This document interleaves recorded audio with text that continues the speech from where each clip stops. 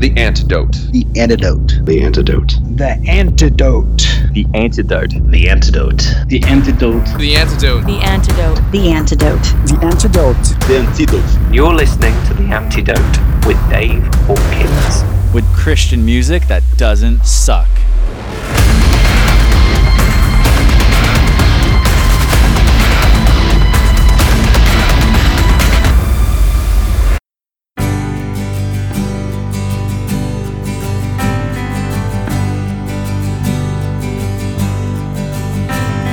Although in the future they'll say these were dark times. Although in the future they'll say we were violent. Although in the future they'll say these were dark times. The leaders were deaf and their poets were silent. Although in the future they'll say these were dark times. When people with vision simply close their eyes. Although in the future they'll say these were dark times. The poets were silent unless they told lies. I'm talking to you, always flirting with danger. I'm talking to you, titillated by fear. I'm talking to you, always flirting with danger. You won't flirt with me, you're afraid to come here. I'm looking at you, a new wave of foliage, a massive glaucoma and lazy eye. I'm talking to you, always flirting with danger. I'm wasting my breath, sometimes I don't know why. I'm talking to you, but my words fall on deaf ears. Maybe it's my words that are deafening. I'm talking to you cause I have to do something, and this for the moment is all I can do. Although in the future they'll say these were dark times. These were dark times. Although in the future they'll say we were violent. These were dark times. Although in the future they'll say these were dark times. These were dark times. The leaders were deaf and their poets were silent. Although in the future they'll say these were dark times. Although in the future they'll say these were dark times. They'll be torn between pity and flat disbelief. Torn between pity and flat disbelief. They wonder how we could allow this to happen. How could this happen? The poets were silent and the truth was asleep. This is The Antidote, and I'm Dave Hawkins. I remember the days of folk rock and artists like Bruce Cockburn and Phil Keaggy. So it's funny that I missed out on a great band who, just like Keaggy and Cockburn, has been around for decades. Pittsburgh's The Little Wretches brings a lot of history to their music, plus a lot of social commentary and criticism. Christian faith is a big part of what they do. Our opening song, Dark Times, comes from the Little Wretches' 1994 release, Burning Lantern Dropped in Straw. But the band has also released a new album, Red Beets and Horseradish. We'll hear that release with the Little Wretches founder Robert Wagner a bit later in the program. For now, let's get into the Ballad of Johnny Blowtorch before Robert tells us about the history of the band.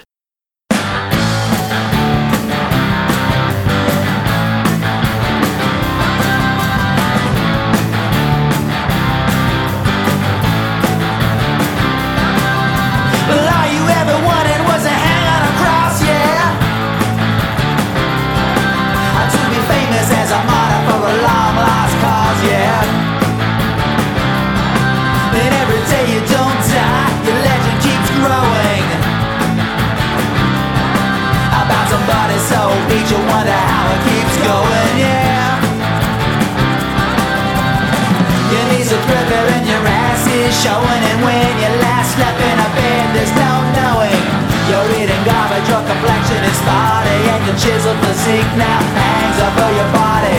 Your barrel's empty and you're scraping the bottom. And the things that you're looking for, nobody's got 'em. Here comes a face from your past, don't pretend you don't see me. Well, if I ever get lucky and scar, you wanna be me.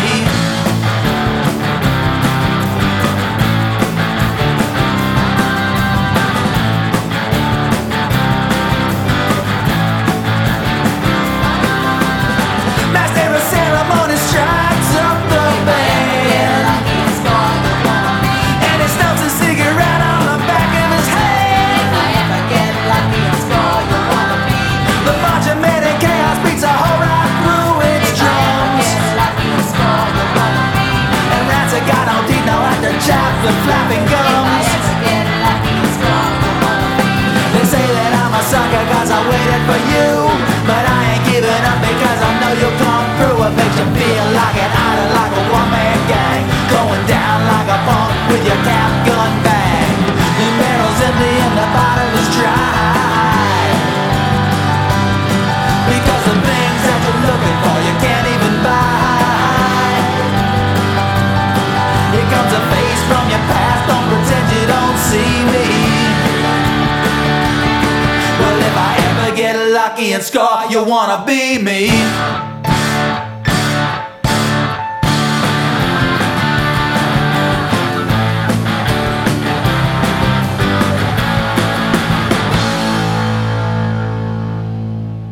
Robert Wagner of the Little Wretches is here on The Antidote. Robert, it's great to have you on the show. Oh, thank you. I'm excited. I'm nervous even.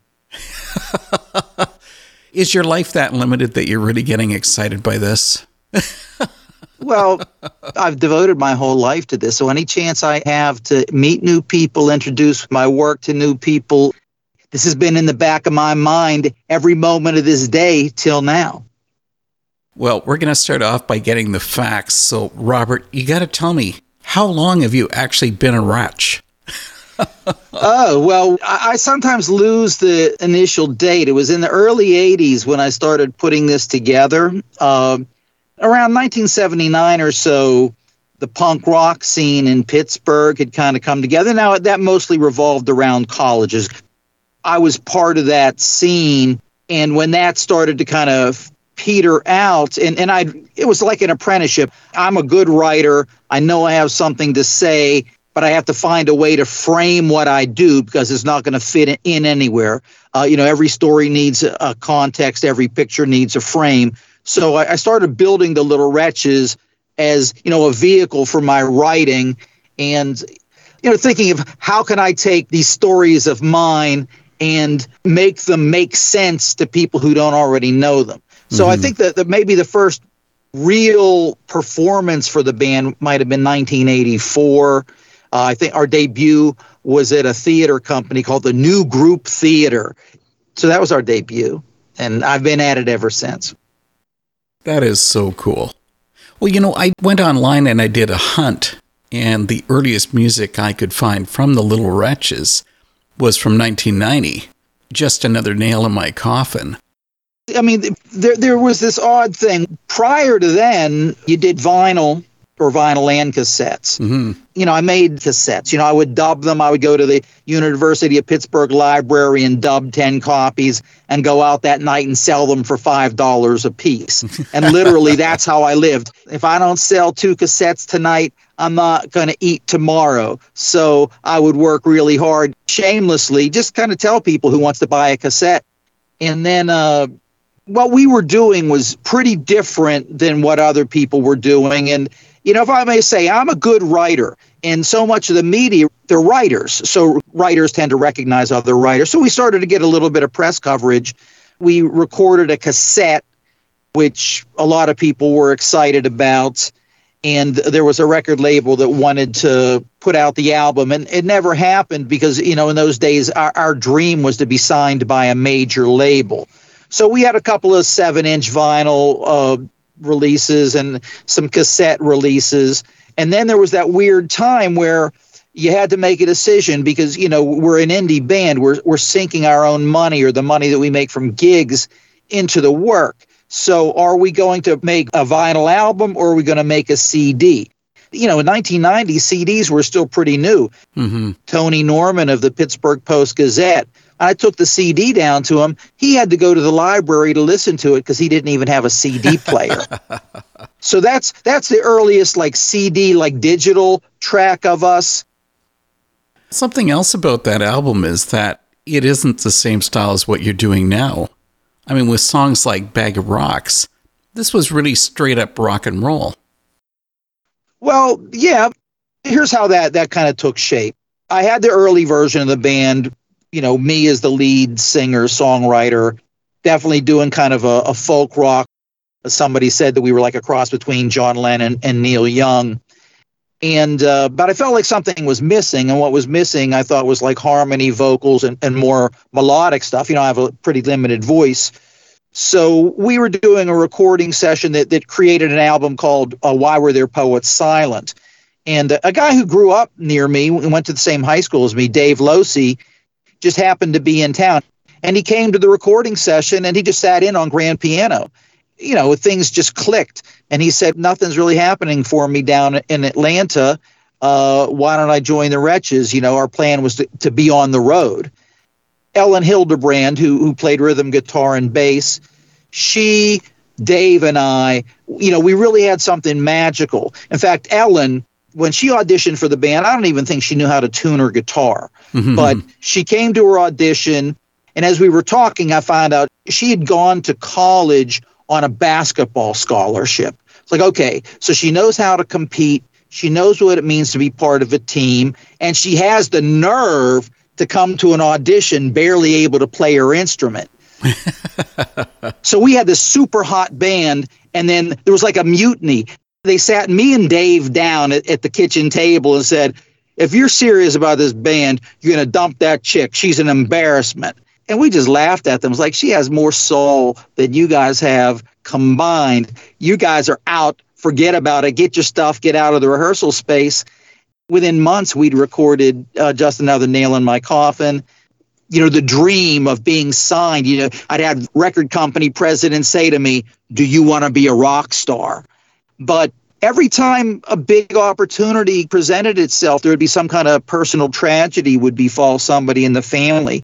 Here we'd worked, 5-6 years to put ourselves in the position of breaking through and being big time, and it just wasn't to be. So I surround myself with the best people I can find at any time. The person who brings wretchness to the project, somebody with soul, somebody with some fight in them, somebody who knows what it means to have been outcast, downtrodden, and kicked aside, and keeps coming back to the door for more.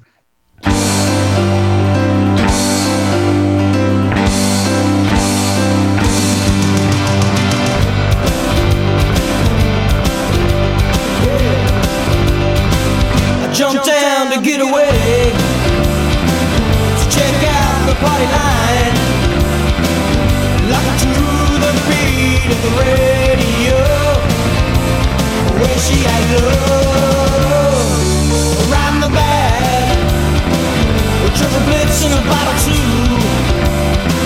Well, that's where we scored the Bag of Rocks from Kelton Avenue. Yeah!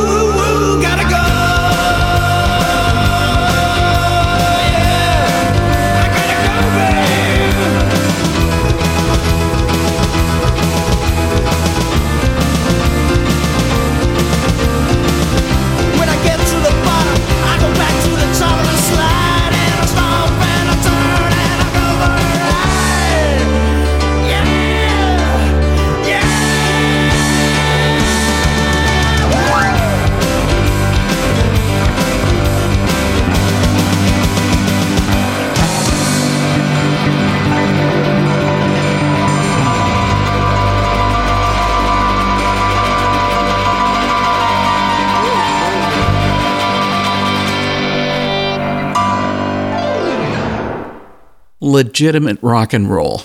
Bag of Rocks from the 1990 version of The Little Wretches. It's pretty wild to realize that prior to that date, there were no MP3 files of the band's music. I do love opinionated artists with songs that also bring strong opinions. That comes up on this part of my talk with Robert and the song Give the Knife a Twist. Before we get into the new album, I want to bring in something the Little Wretches did a couple of years ago, Undesirables and Anarchists. Now, I do actually know a few people that can fit that label.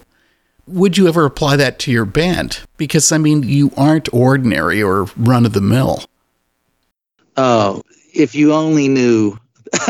the people around us, like our inner circle, some really amazing characters, many of whom there's a high mortality rate around the Little Wretches, and not necessarily through irresponsible behavior. I think some of these guys, they just kind of knew that they weren't going to be around long. For whatever reason, they invested their talent and their time in my project. They backed me instead of doing their own thing. Ed Heidel, John Creighton, my brother Chucky. My brother was a great poet, a great singer. He could have had his own band. He backed me. You know, when I see him in heaven, I now know how much I owe him. So we've had some crazy people around us. Now, the actual title to the album, I'm told it took me about 5 minutes to be politicized when I went to college. Because, you know, I was a very angry kid. I was against everybody and everything. You know, and Marxism has the magic formula for changing everything. So I think, you know, somebody snapped their fingers and I became a Marxist. And while I was in college, in fact, one of the motivating forces for me starting the Little Wretches is I had a rare form of cancer. And I had a Marxist professor. My hospital room was on his way home from his office to where he lived. He would stop off and visit me in the hospital every day. Mm-hmm. And at one point, he used the Freedom of Information Act to send away for his FBI file. And the FBI file was largely redacted, but it included dinner conversations that he'd had at restaurants, which made him wonder if his table was bugged or if some of the friends he was having dinner with were informants for the FBI.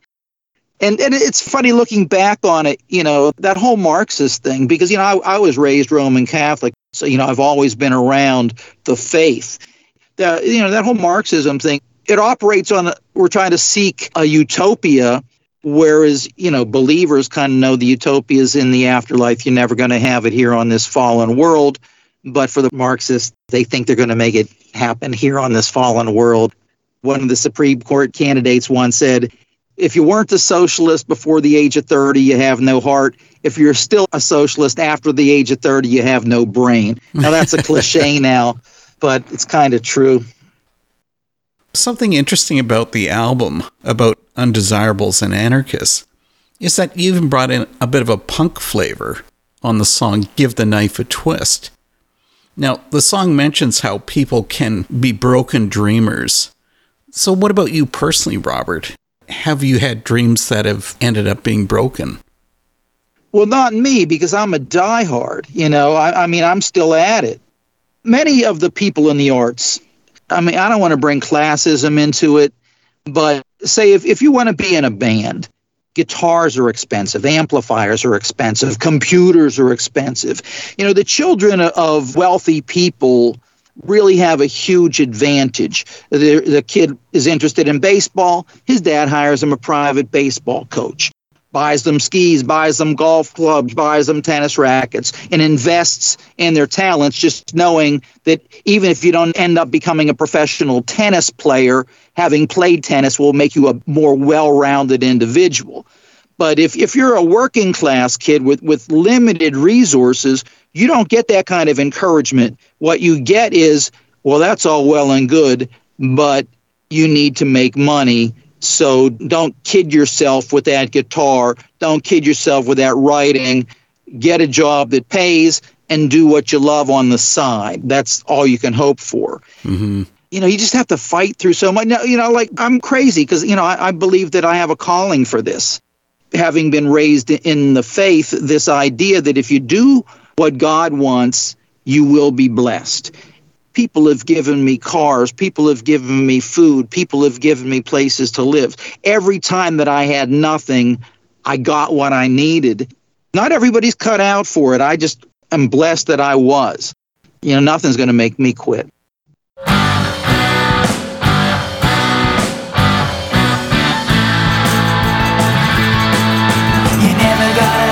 Revolution stuff, and me, I took that ride.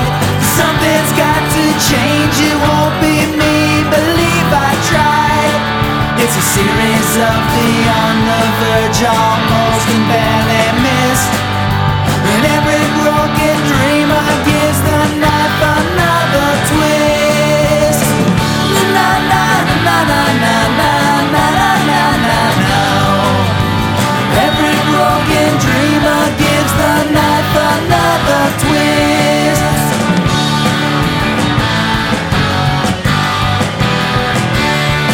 If you can make it through the morning, then you can make it through the day. You can make it through the week, the month, how many years this way. Eat and sleep and work and wonder why you must. Like every broken dreamer who now gives the knife a thrust. The first time that I saw you, I was paralyzed. Standing right in front of me, my dreams materialized. The dream that gave you hope deceives and lost you down content. You wake up from your lifetime wondering where your lifetime went. Na na na na na na na na na na na.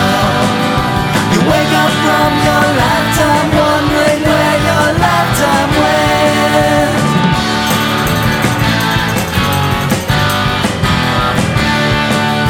You have to numb your senses to preserve your sanity. You have to dull your mind to give your heart some room to breathe. It's a series of denial, shutdowns, turn-offs and delays. 'Cause every dreamer's broken who would rather dream than play. You never got it all on that revolution stuff. For me, I can't resist. 'Cause every broken dreamer gives the knife another twist. Every broken dreamer gives the knife another twist. Every broken dreamer gives the knife another twist. Every broken dreamer gives the knife another twist. You've already mentioned tonight a couple of times about faith. That's really a key ingredient to the band's new album, Red Beets and Horseradish. Why emphasize it? Well, when I first started, the frequent response from people was always, oh, your songs are so negative, your songs are so negative, your songs are so angry. And that always puzzled me because I just assumed everybody thought the way I thought. And, for me, I'm coming from the point of view of faith. I wouldn't draw your attention to a problem if I didn't think the problem could be solved. If I was hopeless, I wouldn't even bother talking about it. In this case, though, these songs, the way they came together, literally, I like eating red beets and horseradish. It was something that we used to always have in my family. You're a sick man. Why would you eat that? No, it's an ethnic dish. We would always have it around Easter. And one year I got the hankering for it, and I couldn't quite get the balance right, so I looked it up on the internet and discovered that there's symbolism to the ingredients, and it varies from ethnicity to ethnicity. But like Serbs, back in the Middle Ages, fought a bloody war, then were persecuted, and so for the Serbs, the red of the beets is symbolic of the blood of their people, and the horseradish is symbolic of the bitterness of their suffering. I see. Like the Slovaks, who are largely Eastern Orthodox, the red of the beets is symbolic of the blood of their Savior, and the horseradish, the bitterness of his suffering. And so I have a lot of songs about sick people, crazy people, old people, people who are alone. The song Loving Kindness, Rosa, who's one of the singers, sings lead on Winter's Grace. Most of her singing has been in the church. And she asked me to write her a praise and worship song. And I was like, I can't really write a praise and worship song because I don't work inside the church. I'm behind enemy lines. I'm working in the world. I'm trying to go up against the world and, at least beat them to a stalemate and try to keep afloat. So the faith element has always been there. On this album, it's just a little bit more explicit because the theme of the album calls for it. I've always been wrestling with God, and there's always been a lot of people of faith have been part of our core audience. But, we've never had any backing within the Christian community because, for evangelicals, you're not supposed to wrestle with God. You're supposed to praise him. Like, nah, I heard Bishop Robert Barron talking about wrestling with God. I think some guy named Jacob wrestled with God. I think there's a lot of wrestling with God in the Psalms. So that's what I do. I'm not fake praise.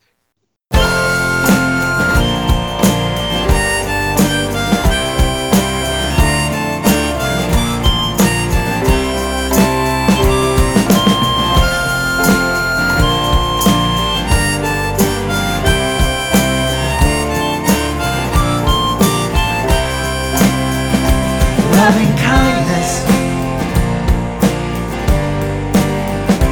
loving kindness, loving kindness all my days. Loving kindness, loving kindness, loving kindness all my days. Lord, I sing your praise.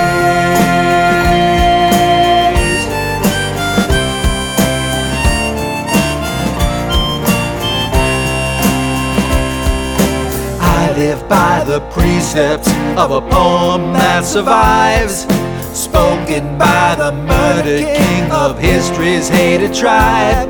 I believe in the impossible, in things I cannot prove, that oceans can be parted and the hearts of haters moved. Loving kindness,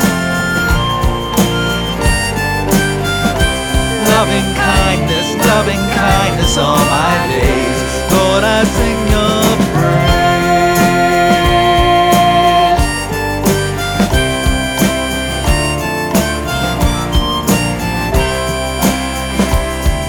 Well, I don't speak for anyone, I barely speak for me.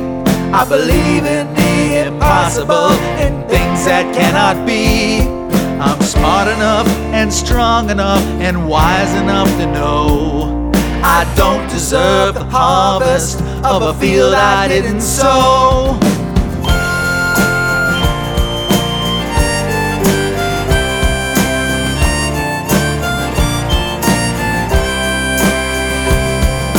Walk with me, don't say a word. How don't you feel amazed? How don't you want to thank someone? How can you not give praise? I wander through the darkness, graced with life I don't deserve. Show me who to thank and teach me how to serve. Loving kindness, loving kindness, loving kindness, loving kindness all my days. Loving kindness, loving kindness, loving kindness, loving kindness all my days. Lord, I sing your praise. Lord, I sing your praise. Lord, I sing your praise.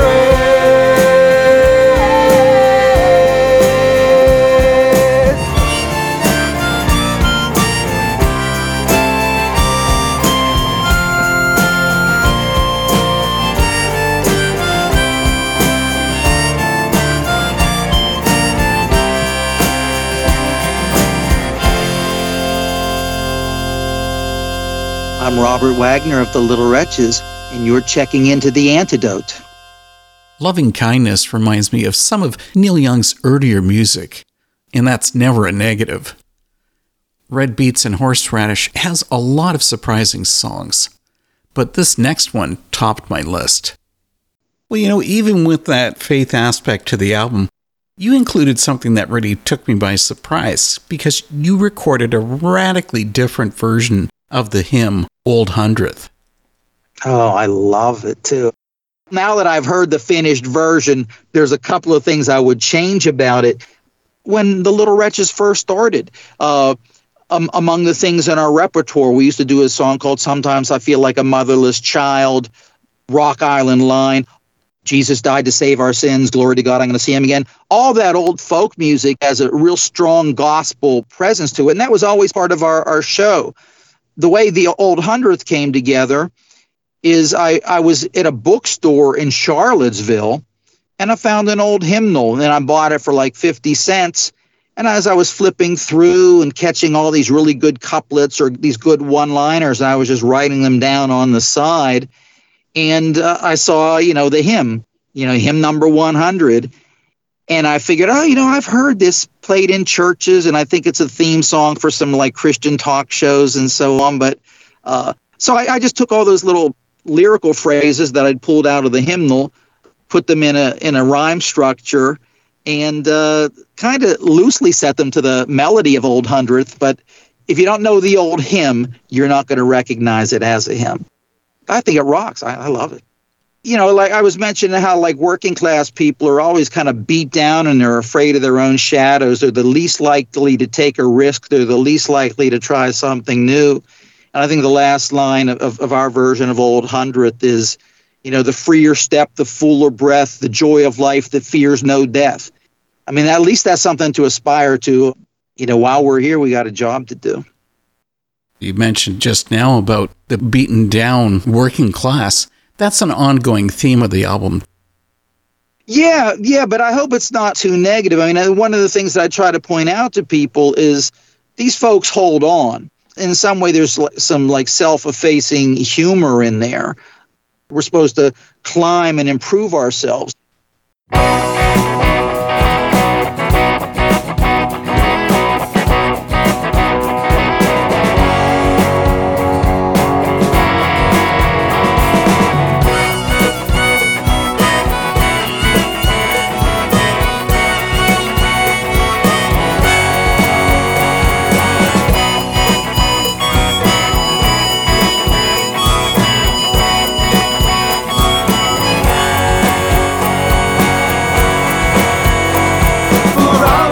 Below the skies, let our Creator's grace arise, for blessings flow where'er it rains.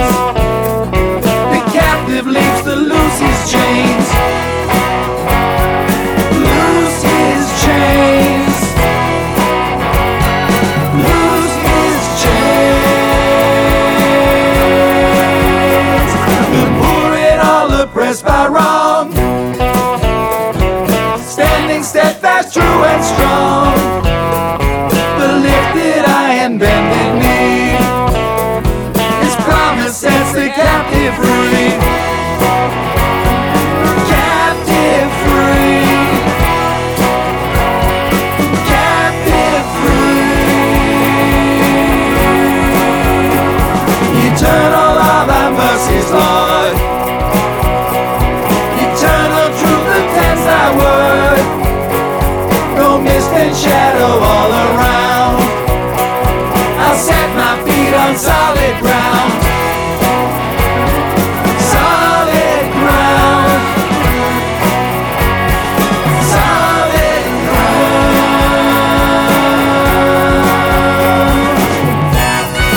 He brought me out of the narrow place, he put my feet on the rock to stay.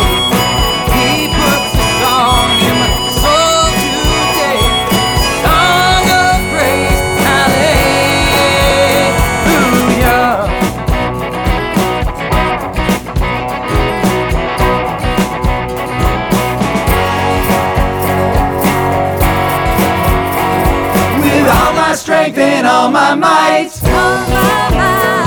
I'll run the race and fight the fight. The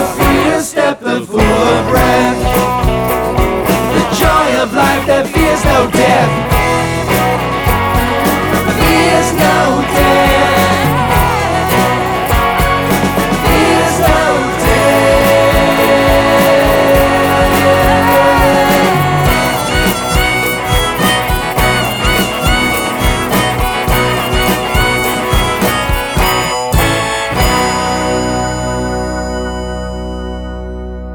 I want to bring in the song that has really struck me the most from Red Beets and Horseradish, Tiger Pajamas.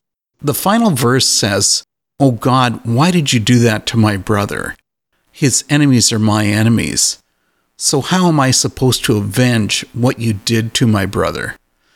And I guess the question is, should we be free to question God? Well, I've had a few Christian friends have told me, oh, you know, you have to say afterwards. Like, no, I don't have to say anything afterwards. It's a character who's angry with God. I mean, that's what you have, a character in a situation telling a story. Now, of course, the character is me. I can step back and adopt a different perspective based on my theology. But the question of suffering is still something that believers, and especially non-believers, people who reject the faith, often reject it over the question of suffering. Mm-hmm. And in this case, if you knew the details of my brother's story, you know, it would be like a Dickens novel. But, you know, I mentioned that I had cancer when I was younger. Well, my little brother went to a high school near where I was in the hospital. And since when I was on chemo, I couldn't eat, he would come up and eat my lunches, you know, for free. He'd come up, visit me on his lunch break, eat my lunch, and then go back to school. So years later, he had a toothache, and he went to the dentist, and the dentist said, well, it's not your tooth. You got a lump in there. We're going to have to schedule an appointment with the surgeon. You're going to have a biopsy done. Mm-hmm. And my little brother just intuitively knew that it was cancer. He knew, having seen what I'd gone through, and he didn't want to go through that. My brother had a little bit of a drinking and a drug problem, and my brother may have been abused when he was younger. He stayed with a friend of my mother's for a vacation for a couple of weeks, and my sister speculates that he may have been abused during that stay. Either way, my brother may have been gay. He had more girlfriends than I had, but he definitely was involved in gay relationships. So instead of going to get his biopsy, he stole money off my father, ran off to Atlantic City, went on a binge, and by the time he was diagnosed as having cancer, it was too late to do anything about it. And like I mentioned, my brother was so talented. You know, I say sometimes that, you know, the devil must have hated me since before I was born. For some reason, I'm still here. You know, from the original version of the Little Wretches, my brother's gone, John Creighton's gone, Ed Heidel's gone, John Paul Leone's gone. God must have me here for a reason. I must not have finished what he wanted me to accomplish. Okay, Christian fans out there, I hope you will take this in the spirit of love, not in the spirit of criticism. But look, the Christian music industry is that. It's an industry. It's creating a product for an audience. It's a niche. Fat-free, sugar-free, alcohol-free, caffeine-free. You're parroting Bible verses, but you're not really doing the job of an artist. For me, you may have seen this somewhere in the Little Wretches propaganda.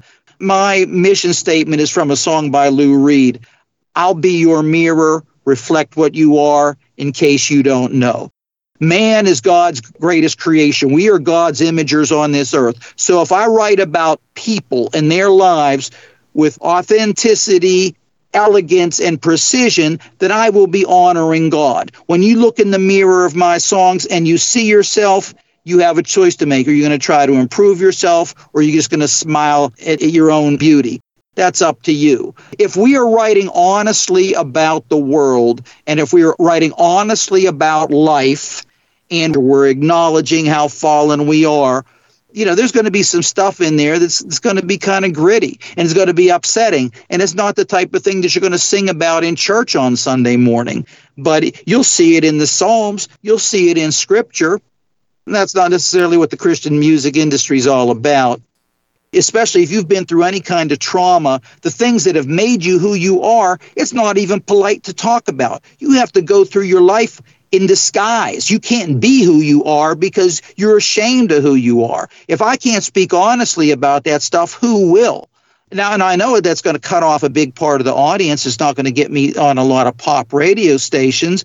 But, there'll be people out there that'll be moved and touched by it. I'll be able to get by, and somebody might be profoundly changed, maybe even have their life saved through it.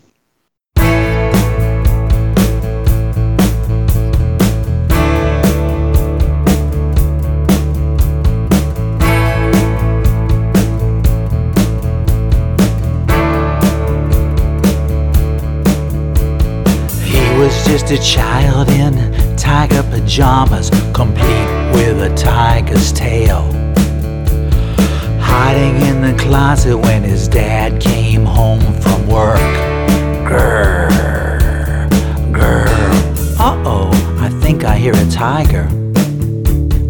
Uh-oh, there's a tiger in there. Oh no, someone saved me from that tiger. Don't worry, Dad, it's just me, your little boy. Never was a child so in need of being loved, but how much love is enough? Oh God, why'd you do that to my brother? Oh God, why'd you do that to him? Oh God, why'd you do that to my brother? I thought you said you loved him. I thought you loved him. I thought you said you did.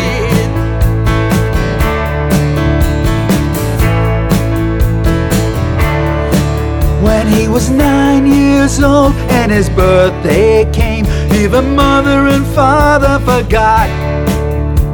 We ran out to the store to buy a baseball glove, as though the fairy boy would start to like sports. Some cake and some ice cream, the kid never knew. Ah, then again, he had to have known. They said he was the spoiled kid, but the forgotten kid, the kid who grew up on his own. He was a kid with chipped teeth and a couple of scars, always crashing into something, always going too hard. The queer one, the bitchy one, the girly boy child. But how you gonna hate a kid so reckless and wild? He liked to smoke and he liked to get high, and he liked to drink. Aw, could that kid drink? He could drink even the biker dudes under the table in the soggy, druggy, smelly redneck bars. People used to say he showed them his poetry. People used to say he played them his songs. Well, I know he could sing, but he never showed nothing to me. Too precious, too private, too strong. That's a problem with fairies, always hiding themselves, afraid you might find out the truth. He was my brother, his enemies are my enemies, but we pretended that nobody knew. Never was a child so in need of being loved, but how much love is enough? Oh God, why'd you do that to my brother? Oh God, why'd you do that to him? Oh God, why'd you do that to my brother? I thought you said you loved him. I thought you loved him. I thought you said you did. Oh God, why'd you do that to my brother? His enemies are my enemies. So how am I supposed to avenge what you did to my brother?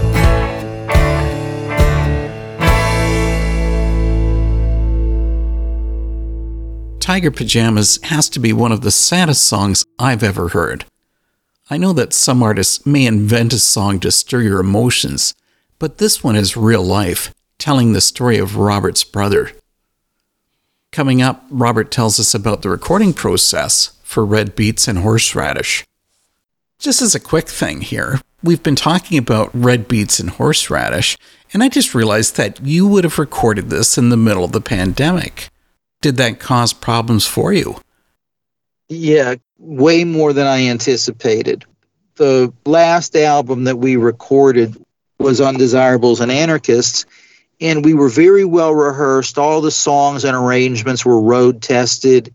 And the engineer that we worked with, he kind of got what we were doing. And he said, if you can basically set up and do a live show, don't record the vocals, we'll overdub the vocals, but record the basic instrumental tracks without a headphone mix. Just go and set up. It's like a live show. By the time you're done setting up, I'll be ready to cut. And we were completely well rehearsed, not overly rehearsed. So we still had to focus. We still had to put the energy into it. Mm-hmm. But it was all basically recorded live in the studio. I thought that's what we would do with this version. But, I now live 300 miles away from Pittsburgh. And, so my collaborators, I drive 300 miles. We have a rehearsal today. We'll have a rehearsal again on Sunday. Then I'm driving back to Philly. So among the things that we encountered were people having to be care providers because somebody in the family had COVID, or they couldn't come to the rehearsal because of COVID. So I'm doing rehearsals. I'm doing the rehearsal with a bass player via Zoom. I'm doing the rehearsal with a drummer. So it was all one-on-one rehearsals. So we didn't really hear ourselves play together as a unit until we were together in the studio. We had like 2 full band rehearsals, and then Rosa, she didn't attend any of them. And I thought she was going to be all over this with her singing and her percussion playing. But she just was unavailable. So it was very hard. Studio time is expensive. I had some sessions where basically I sat there and overdubbed extra guitar parts, hoping that the other members of the band would show up, and they didn't. It was a trying experience. But the results made it worth it. Well, this is from prayer. I felt like I could have used other musicians, but I felt in debt to these people. They gave of themselves on the last album.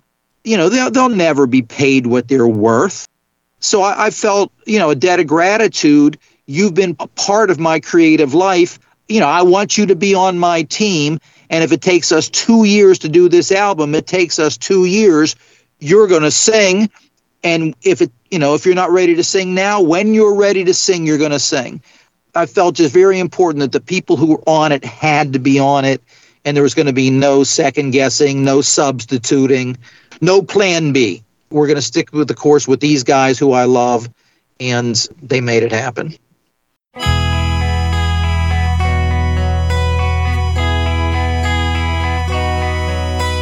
Out in eternity, goodness unharnessed surely had nurtured a bountiful harvest. Justice and mercy, more than I had earned, was showered down on me upon my return. Angels were smiling, wine was a-flowing, beggars and bandits like new were glowing. Hearts were rejoicing, resounding and crowing, business as usual. Heaven was open,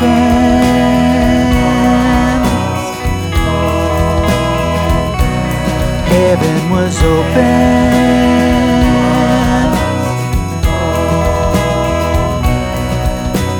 Back on the planet, the people were grieving and looking for answers to why you were leaving. Asking for answers, the faithful were groping, praying, forgetting, regretting, and hoping. And home, they're ironing and baking and wailing.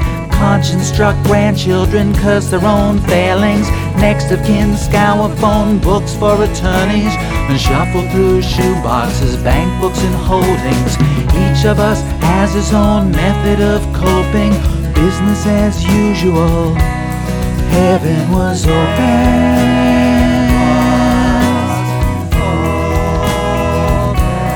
Heaven was open.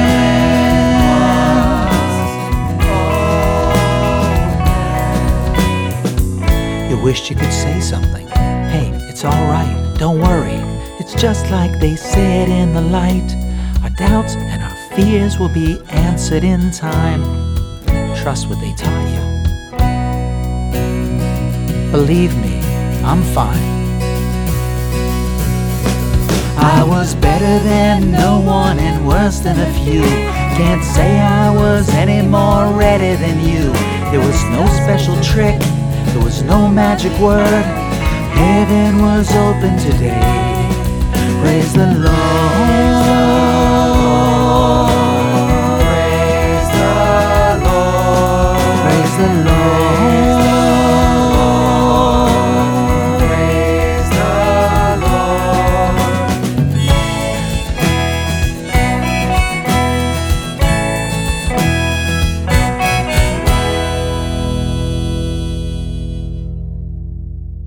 The song Heaven Was Open from the Little Wretches.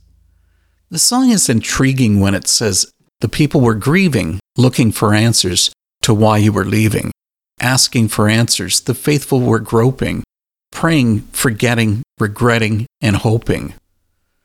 The interesting part is how it speaks about the faithful were also groping for answers. Hopefully we'll remember that heaven is always open and is waiting for all of us at the end of our days. Once again, the antidote is going to shift back into new singles. Tune in for a mix of incredible new songs next week. Since this episode of The Antidote is right before Easter, it seems appropriate to bring in Robert Wagner's thoughts about the song Palms and Crosses from the Little Wretches Red Beets and Horseradish album. We'll see you again next time on The Antidote. You brought in this great line on the song Palms and Crosses, and it says, all I can say is tomorrow will decide what yesterday means. And I know you're right about that. I guess really what I'm asking here is going to be out of context with the song. But I suppose it's nice to think that we'll look to the past and say we did the right thing. But it also could have been a poor decision. So how do we handle the disappointment of knowing that we were wrong? Well, through the grace of God, we'll live to have learned our lesson and make something good come out of it. I mean, look, the cliche that believers always fall back on, all things work together for good. You know, in addition to music, I do a lot of work with at-risk teens. And one of the reasons why I can naturally bond with kids who've gone through trauma and lost their families and gone through horrible indignities, hey, you don't have to explain to me why you're mad. You know, like, what am I mad? Look at the way I'm living. And if you don't know why I'm mad, that's why I'm mad. You know, so, you know, in this trauma-sensitive world, the thing that still resonates with me is whatever doesn't kill me makes me stronger. You know, I was raised, you know, from the time I was a kid, you know, the devil's going to try to trick you and you're going to try to get you to abandon your faith. And you need to look at every obstacle as a lesson. Every time you fall, what can you learn from it to make you a better person and a stronger person? And, you know, that particular song, you know, these lines come to you, you know, where they must come to you from the Spirit. But, you know, I was thinking, the day after the crucifixion, you know, the majority of the disciples probably went into hiding. They're probably questioning everything that they'd seen and heard in the past 3 years. Oh, we didn't know this was going to happen. Oh, no, what do we do? And then the next morning when they go to the tomb and the stone's been rolled away and there's an angel waiting to say, it's like, oh, so there was a reason for all of that. Each verse of that song gets more and more mundane down into the realities of life. A woman might be planning to get married and then her groom ditches her a week before the wedding. I mentioned a single mom with 3 small kids. Now, why is a woman with 3 kids a single mom? She either lost her husband or he bailed on her. But we're still here. We don't know why that tragedy happened. We don't know why that suffering occurred. But something further down the road will have made it purposeful. And I can just say from my own life, I've gone through things that didn't make any sense. And now I've had experiences where I'm with a kid where I think, oh my, that thing that happened to me when I was younger, that prepared me. Right now at this moment, nobody in the world can handle this situation better than me. I understand exactly what needs to be said, exactly what needs to be done. And the kid knows that I'm there with him, you know. So yeah, tomorrow we'll decide what yesterday means. At one point, I had the title of the song was Holy Saturday, but I thought that was too Christian. I think it's poetically true for everybody. Well, I got to say, Robert, I really appreciate you coming for this talk with The Antidote. Well, I enjoyed our conversation, and I'm glad we had a chance to talk. I hope to see you down the road sometime.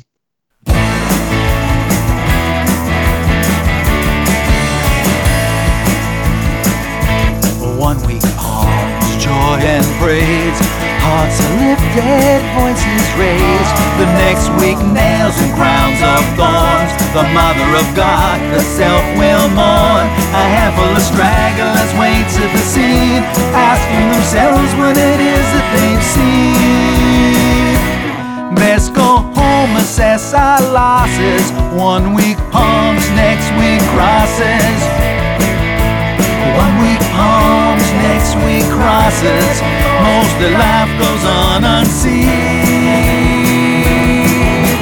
All I can say is tomorrow will decide what yesterday means.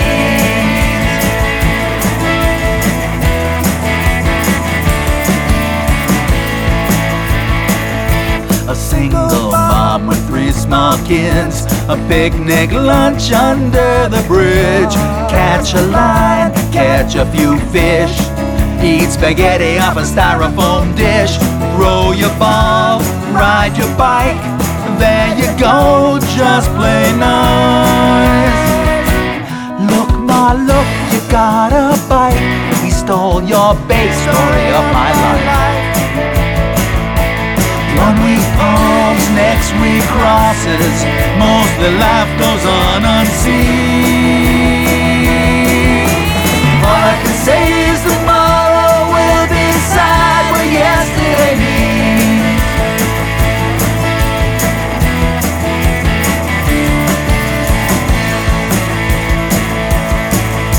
A mother with her children on the 4th of July, waving sparklers on a cordoned-off street. I told you keep your shoes on, don't blame me when you wind up with glass in your feet.